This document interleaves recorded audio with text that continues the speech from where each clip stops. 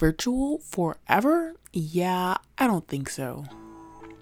You're tuning into Pickle Juice, an engineering podcast pouring out the juice on all things engineering, creativity, and entrepreneurship. I'm your host, The Teal Pickle. Episode number 7, WWDC 2020, the virtual format and the future of DubDub. The year kicked off and we were immediately thrown into this COVID-19 global pandemic world shut down.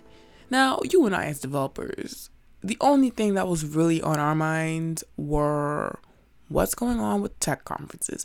Left and right, tech conferences were dropping off like flies.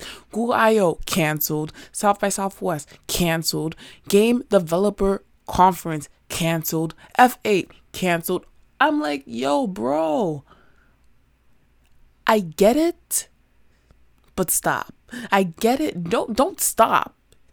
Cancel, but don't cancel. It was like a very, I get that people are dying because of COVID, but also, can we get a substitute? Now, Apple and their Worldwide Developer Conference, WWDC, also known within the community as DubDub, the question became, what will Apple do? And Apple, they responded, they're like, boom, bitches, we're going virtual. Now, tech conferences, a lot of what makes them what they are is the in-person component, the in-person human-to-human connection experience. So the question became, how will it compare to the DubDub that we all know and love? Last week, we found out June 22nd kicked off the DubDub in virtual. Conference started off with Tim Cook speaking on diversity as well as the COVID-19 pandemic.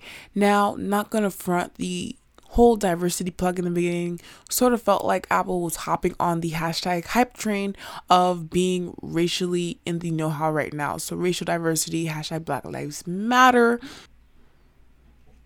Apple, along with many other big tech companies, seem to have sort of like forgot racial inequality is a thing. And now, in light of a lot of the video footage of recent deaths within the Black community, these companies now appear to be taking action.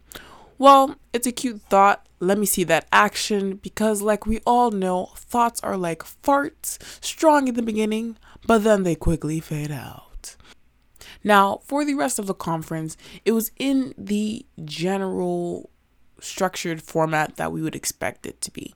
So, we start off, we have a summary of all of the general highlights of what we can expect to see for this year's updates, and then flowed into iOS 14, iPadOS, etc., etc., etc. Immediately, what caught my eye, the fun aerial drone shots and lively transitions. I was like, wow, this is nice. And to think, because you have to remember, this was a pretty short time frame that they had to put this whole thing together. And so I was definitely like, wow, from like a technical and creative perspective, it was polished, like not just regular polish, Apple polished, okay?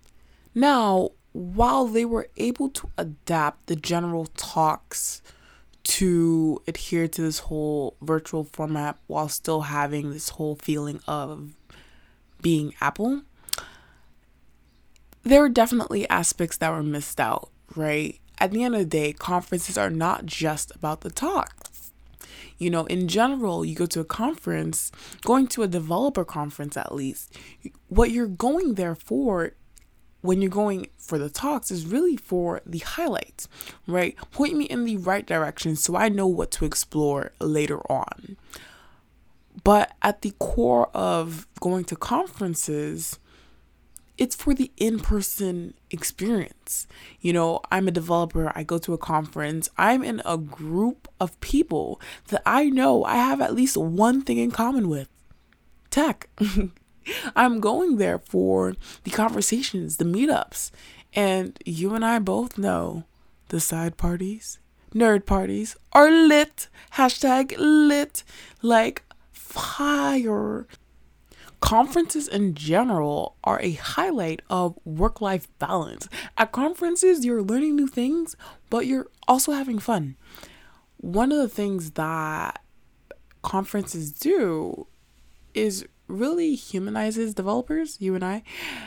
Because it's like being a developer is an introverted task. It doesn't matter, how many people are on your team, how many people you talk to throughout the day. Being a developer is an introverted task. Like at the end of the day, regardless of all that other extroverted activities you might choose to partake in, you're sitting in front of the computer coding. You, yourself, and you coding. Like you're getting around obstacles, you're solving problems, you're implementing solutions with you, yourself, and you. Now, will this virtual format be something that we see continue on? We can accept it for now. Like I can see you and I accepting this virtual format for now. Like, we get it. The world is in shambles.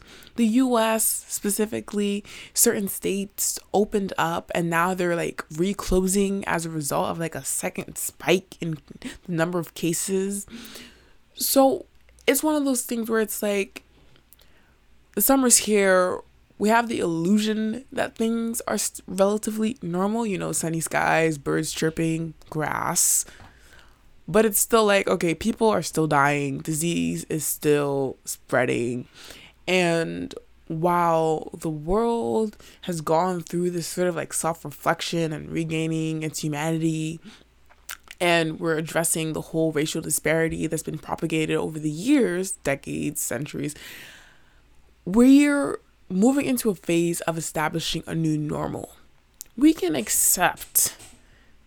can welcome the virtual format for the time being, while this whole new normal thing is being established.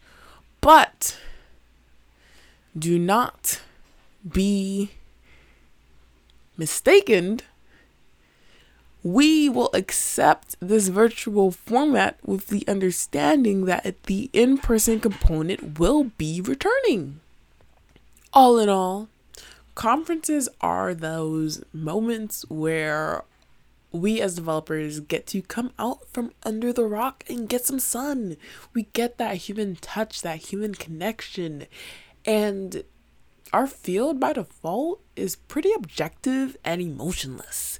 If we lose that sun, if we lose that human touch, human connection, I don't know, we might just become robots and then add to like other ingrained issues that we're trying to currently uproot. This episode was recorded by the Till Pickle on June 28, year 2020. You've reached the end of this recording. Bye for now.